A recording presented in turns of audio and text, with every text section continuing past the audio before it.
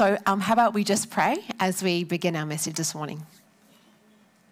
Loving God, we just give you all thanks and praise, Lord God, that you are indeed here in our midst. And we just ask that as we prepare ourselves, Lord God, as we ready ourselves to hear from your word, as we seek to have our eyes open and our ears attuned to what you might be saying, Lord God, that you would also be at work in our hearts, that our hearts might be ready to receive what you have for us today, Lord God. And we just ask, Lord God, that you would come. Come, Lord Jesus. Come, Holy Spirit. Be free to move in our midst as you would will and as it would be for your glory. In Jesus' name we pray. Amen. Friends, I'm going to begin this morning with a Bible verse for us. Our reading this morning is taken from the first book of John, or the first epistle of John, chapter 4, verses 9 to 11. And I'll be reading along. You can follow on the screen behind me.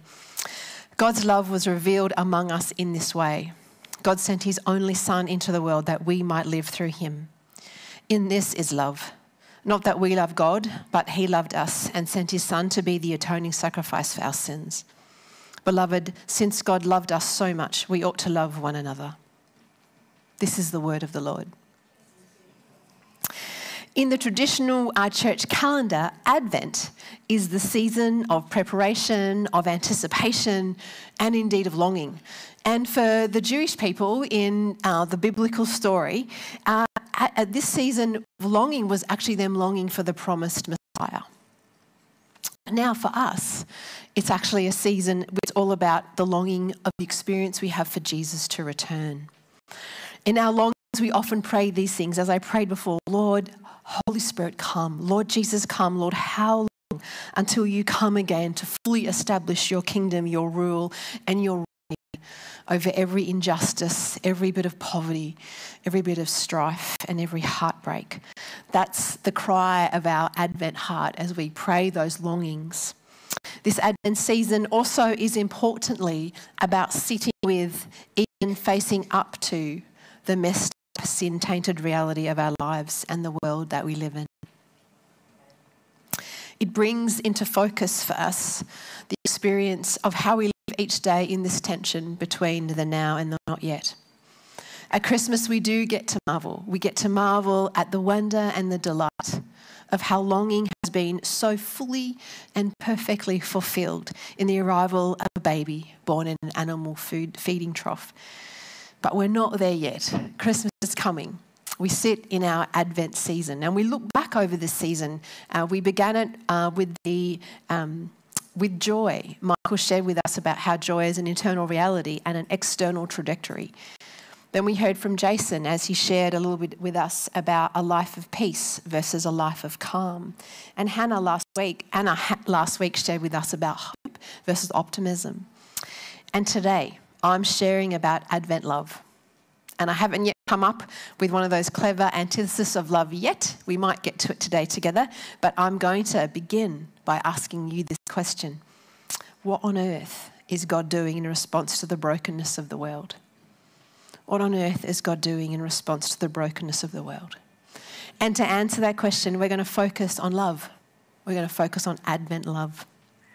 So in my week gone by, did a little bit of research, spent some time both here at church and outside asking some people a bit of a random question. This was the question, what do you love?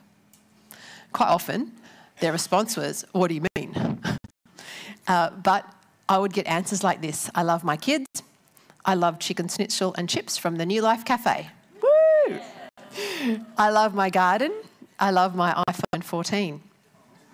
And then I did a little bit more research. This time I turned to the internet. Not something I can strongly recommend for you, actually. Asking this question, what is love? Very unhelpful, I need to say, but I had some responses like this. Love is a feeling of comfort. Love is being accepted for who you are. Love is when someone starts to take up space in your mind. Love is love. And you know what? All these definitions, all these different opinions that I heard, for me, they actually really lack something. They do indeed lack something. They leave us all. Do you know what it is that they lack? Well, for me, they lack this sort of wave of relief that strikes at your heart when something speaks of truth and action. And you know what? when we look at our working definition in our culture of love, it does leave us feeling so lacking. It's often understood in sexual terms, or it's from the perspective of selfishness. And often it's unclear, it's broad, it's varied, and it's very subjective. Further, we realise in our culture that it doesn't offer very much at all to us. It doesn't offer us anything upon which to build a deep understanding of something that resembles self-giving, self-sacrificing love. And actually it leaves us confused and even depressed about who we are and what love actually really is.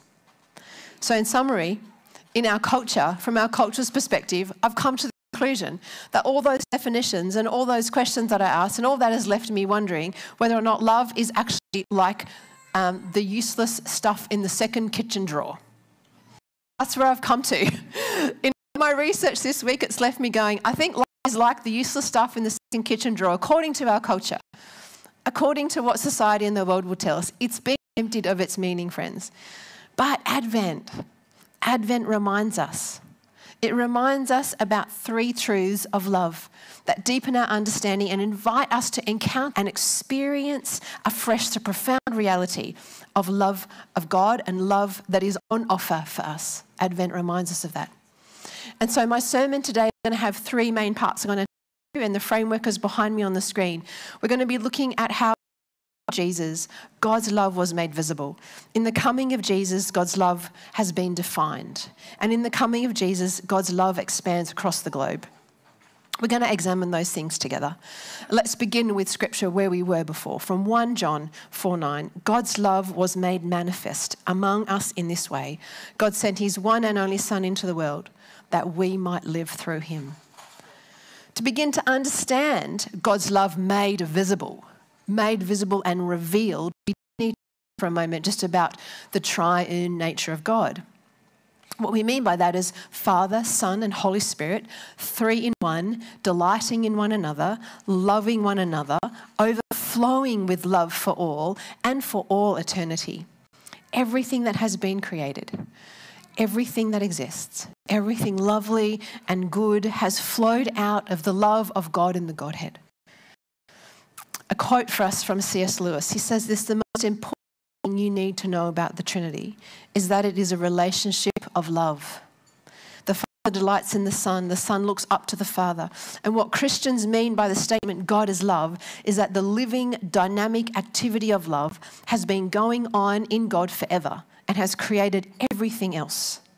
In Christianity, God is not a static thing but a dynamic, pulsating activity, a life, almost a kind of drama, almost, if you will not think me irreverent, a kind of dance. That's C.S. Lewis from Mere Christianity. But this relationship of love, friends, this relationship of love that I've just described in the Trinity, it actually was not exclusive in that we are invited, that we are given the opportunity to know this love and to experience this love and to share this love through the revealing of Christ born into the world. This gift is a revelation of God's love made visible to us, is made visible to us. So why is it important to understand that God's love is intertwined into the nature of God?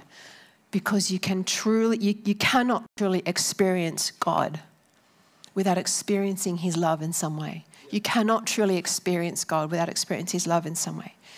And it reminds me, it's really just like fire, really. Like love is from God in the way that heat is from fire, or the way that light is from the sun. Love belongs to God's nature. It is who God is. And you know what? The scandal of Advent, the scandal of Christmas, is that God the Son, the second being of the Trinity, co-eternal, omniscient, omnipotent, the active agent in all of creation, is sent with a commission into the world for all of humanity. The Son appears to us in a human body and puts on flesh for our salvation. God's love clothed himself in limitation. He relinquished capacity and yielded himself to being a human being. He came in the most vulnerable way, in a way that no one saw coming. He didn't come to a palace. He didn't come to Rome. He came to a place that actually wasn't even on the map. little place called Bethlehem, where a baby was born, and the afterbirth spilled on the straw of the stable floor, the second person of the Trinity comes to dwell amongst us. I have a great story, a true story that I'd like to read to you that helps us understand the scandal of Christmas. Nabil is a Muslim convert to Jesus Christ, and he had a resolutely Muslim friend named Sahar, who's been attracted to parts of Christianity, but actually can't quite accept the fact or the idea that God became a human being. On one occasion, she honestly had to ask this question: how do you believe in Jesus as God if he was born through the birth canal of a woman and then he had to use the bathroom?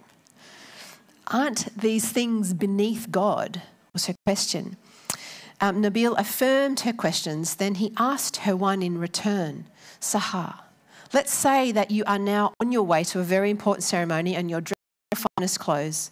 You are just about to arrive on time, and as you do, you see your daughter drowning in a pool of mud. What would you do? Would you let her drown and arrive looking dignified? Or would you rescue her and arrive at the ceremony looking covered in mud? Her response was very matter of fact. Of course, I would jump into the mud and save her. Nuancing the question just a little more, he says to her, let's say that there were others with you. Would you then send someone else to save her? Or would you still save her yourself? She responded, if it was my daughter, how could I send someone else? If they would not care for her like I do, I would do this definitely. Nabil said, if you, being human, love your daughter so much that you are willing to lay aside your dignity to save her, how much more can we expect God, if he is our loving Father, to lay aside his majesty to save us?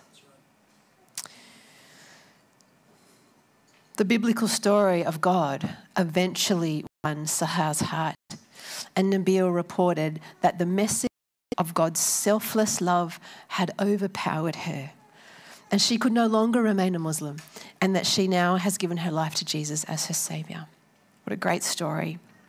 But you know, God's love was revealed among us in this way. God sent his only Son into the world that we might live through him.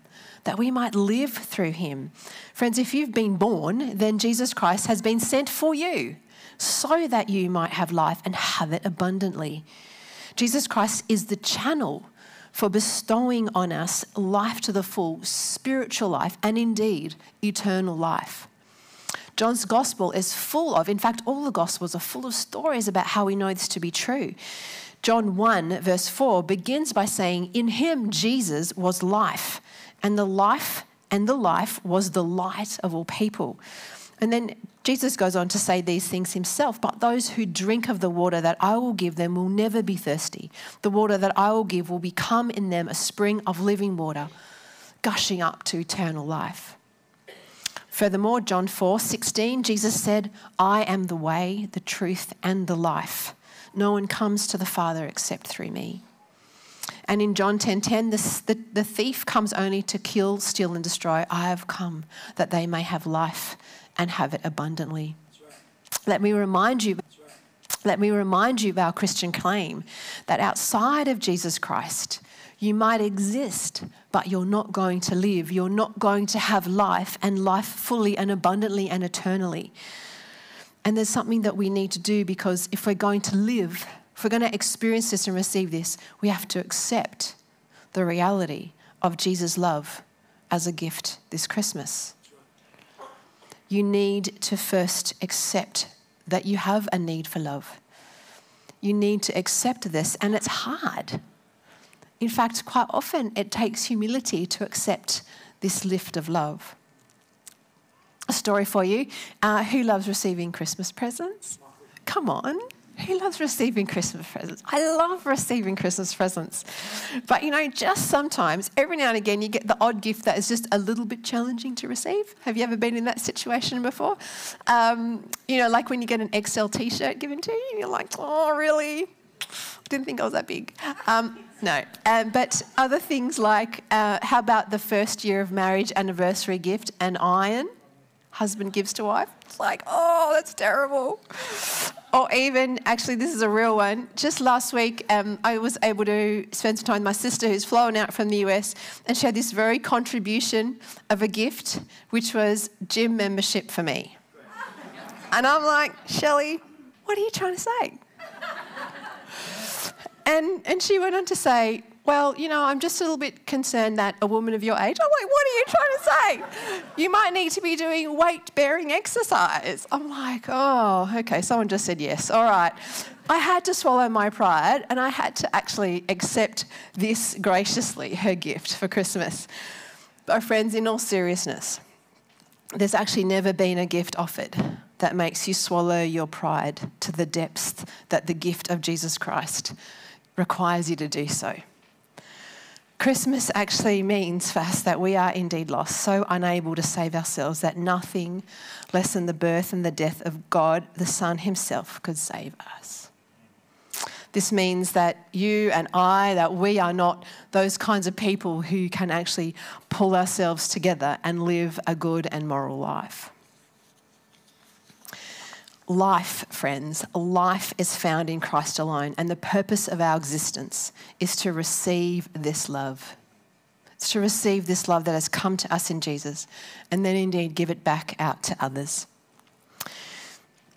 So coming to our second point about defining love, I attempted to do this at the start, but I want to actually dig down and to actually explore what is biblical love, how is it going to be defined? Because you cannot define love by watching humanity try to define love, because God's love is perfect. You know, even the most beautiful wedding day, even the most beautiful marriage, even when everything just goes perfectly, it still is actually imperfect. It is still tainted with sin. It is still not something that matches up to God's type of love. I want you to do something for me for a minute. I want you to think of someone that you deeply love. I want you to bring them to mind. You can close your eyes if you like, picture them. I want to ask you these couple of questions. Have you ever harmed them, hurt them intentionally or unintentionally? Have you ever spoken or acted out of self-seeking motives? Have you ever had a significant conflict with this person? Have you ever started the conflict on purpose? We answer most of these questions with a yes. Even with the very best of intentions, we harm those we love. As beautiful as we might think human love is, it is imperfect, it is impure, and it is corrupted by sin. In the coming of the love for all at Christmas, we have the perfect love seen in the Godhead, and Jesus is sent to invite us into that kind of love, into that kind of perfect love, that we might see it manifest and therefore believe and understand that's what God's love is. Defining love as perfect according to Scripture, I want to move to a second way of defining God's love, and that God's love is enacted. God's love is enacted. It's an action. Now just go with me for a moment, but you can love your mum and you can love sushi, right? Mum might not love that idea, but you can love sushi and you can love your mum. We use the same word because in English, the word love is actually an unclear word for us in our language. However, in the day of Jesus, in his language and his culture, the word he used was actually a word for God's love that was very specific, and it was the word agape. Agape is the highest form of unconditional, selfless, sacrificial love that God shows and is towards us. It's not primarily a feeling for someone else that happens to you. Agape means love as action. It's a choice. It's a choice that you make to seek the well-being of others. It means seeking the well-being of others without expecting anything in return, especially from people who are without the ability to return to you, even if they wanted to. It means that extending agape actually to people you can't stand. Such a confronting part of Scripture when Jesus spoke to us about how agape is actually an enemy-embracing love.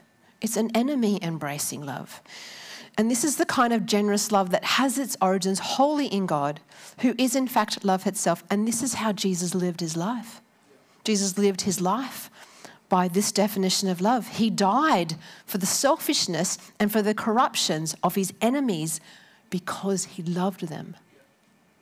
Because he loved them. kind of leads us into the next part of this same verse, 1 John 4, verse 10. In this is love, that we loved, not that we loved God, but that he loved us and sent his son as an atoning sacrifice for our sins. The ultimate act of God's love is that he sacrificed his own for us sinners. We weren't lovable. We weren't lovely. We weren't little fountains of love. We were actually the opposite. Timothy Keller says this in a quote, you can read it behind, but when the Bible talks about sin, it is not just referring to the bad things we do. It's not just lying or lust or whatever the case may be. It's ignoring God in the world he has made. It's rebelling against him by living without reference to him. It's saying, I will decide exactly how to live my life. And Jesus says, this is our main problem. This is the diagnosis of humanity. The love that is love and deserving of that name has its source in God. Friends, God sends his Son, the only begotten, that we may have life through him, that Jesus might shed his blood as an atonement for our sin, and then cleansed from that sin, we do indeed live. We live to the full, and we live for all eternity. And this is the extraordinarily blessed reality of God's love. John 3:16, it was a verse that you'll be familiar with, but it says this, for God so loved the world that he gave his only Son, that anyone who believes in him may not perish, but may have eternal life. Indeed, God did not send his Son into the world to condemn the world, but in order that the world might be saved through him. John 3:16 states that God's love included love for the whole world, but the world must have its eyes open to behold this love in Jesus Christ. This Advent, let's be honest with ourselves. Let's even face up to some of that messed up, sin-tainted reality of our lives and the world that we live in. Let's recognize, let's admit that we have wounds we cannot heal, that we have shame we cannot ignore, that we have guilt that we cannot forgive, and we have an enemy we cannot defeat. And for that purpose, the love of God was manifest among us, that God sent his only begotten Son into the world that we might live through him. When we look at the manger at Christmas, that little baby in it who created the universe, we should be struck with awe. We should be blown away, and we should be humbled. We should be humbled because, beloved, it is how God loved us, then we should love one another. If this is how God has loved us, then we ought to love one another. And this is the dance. This is the dance that we are offered and we're invited to. This is the opportunity for us to not just know this love and to experience this love, but to also show it to others, to also live it in our actions. Friends, we ought to love one another. We ought to show love for one another. And let's be practical about it for a few minutes. Because this is my last point. I talked about how God's love would expand across the globe because God inputs into the lives of his people by his Holy Spirit, love into our hearts, that love then actually flows out into the world around us and is part of the way that God transforms the world and brings reconciliation to the world and brings salvation to the world through his people, through people who are marked by love. Scripture says that they will know Christians by their love, that we will be known for this love. So let's be practical about it for a few minutes. I think that we are most loving through vibrant, fervent, committed prayerfulness. Practical tip number one, I think that we are most loving through vibrant, fervent, committed prayerfulness. And I think that the longer we believe that our strategies or our structures or our programs, that these are the things that are going to move heaven and earth, then we actually will find that ourselves relegated to a powerlessness that leans heavily towards our intellect or, the good things that we're doing, our abilities, without actually leaning into the Spirit of God, doing the transforming work of love, renewing us from the inside out. Isn't that what we long for? Right. We long for renewal. We long to say, God, come and renew us from the inside out. So pray So you might say, pray fervently and passionately, Fiona. I don't know what you're thinking there. I don't know how to do that. Well, here's just an encouragement to go back to our prayer series that we had early on in the year called Teach Us to Pray. But I just want to give you kind of like, you don't have to even do that, because I'll just tell you what happens in that series. Basically, we say this: God is not critiquing your theology or your language when you pray. The answer is yes, you can do this because you pray what you've got. You just pray what you got. Very simply, you pray what you've got. When you wake up in the morning, pray for your family, pray for your kids, pray for your spouse, pray for your roommate. When you come into the office, pray for your colleagues. When you're sitting next to someone at lunch, pray for them. When you're having lunch with a friend, pray for them. When you're concerned about what is going on in the world, pray. Pray for yourself. Pray the Lord's Prayer. And why don't we try that? Why don't we do that right now? Why don't we take a moment where we just have just a moment of corporate prayer and prayer ministry together? Because I would love to pray that the Holy Spirit would come and again pour out on us, his people, this spirit of prayer and intercession, that we would actually receive a fresh pouring of this into our hearts today, that we would receive this so that it was stirred up and that we were a church that were marked by this prayerfulness. I'm going to ask you to do something. I'm going to ask you just to make a little cup with your hands in front of you. It's not magic or anything. I'm just going to do this because I want to pray that God will come and fill us with a zeal and a love for prayer. Stir this up in us. Let's pray. Let's do this together. Thank you, Jesus. We thank you that you are love made visible. Love isn't love. Love is Jesus Christ and his life and death and resurrection for sinners. We thank you that you are the atoning sacrifice of sin and that we are loved and cherished and delighted in and rejoiced over. Thank you, God. We ask that you would grant us zeal in prayer. And for the many of us who don't always know how to pray or have been misled into thinking that there's a right way to do it, would you give us the courage to pray what we've got? Would you encourage us to do this, to talk to you in the morning, to talk to you in the evening, to talk to you throughout the day? God, bless us, would you? Would you pour afresh into our heart a prayerfulness? Would you also bless us with power to be obedient to what you will speak to us about in prayer? And we pray this in your beautiful name. Amen.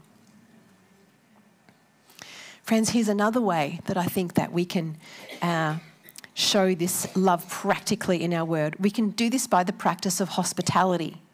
Now, I'm not talking about Farmhouse Daily Inspo. Anybody else follow them? They're great. That's not what I'm talking about, though.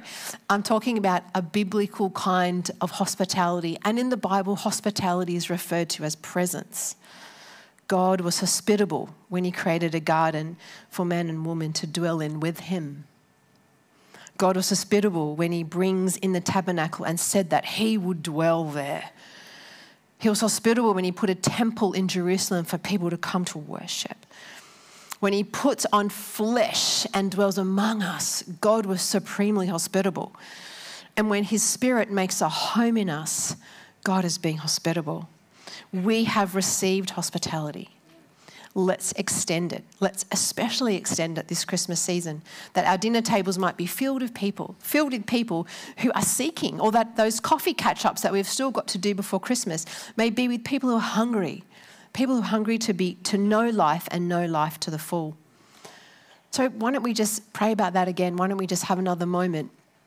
Just asking the Lord to bring to your mind somebody that you know, a friend, a colleague, a family member, somebody that you think or that the Lord tells you might be spiritually open about a conversation of this coming of love. And I just want to pray that we would have some courage about that. So how would you go? Even for you people online, or especially for you people online, would you join with us in a moment of prayer as we ask the Holy Spirit to come into our mind that we might be courageous about how we pray for them? Let's do that now.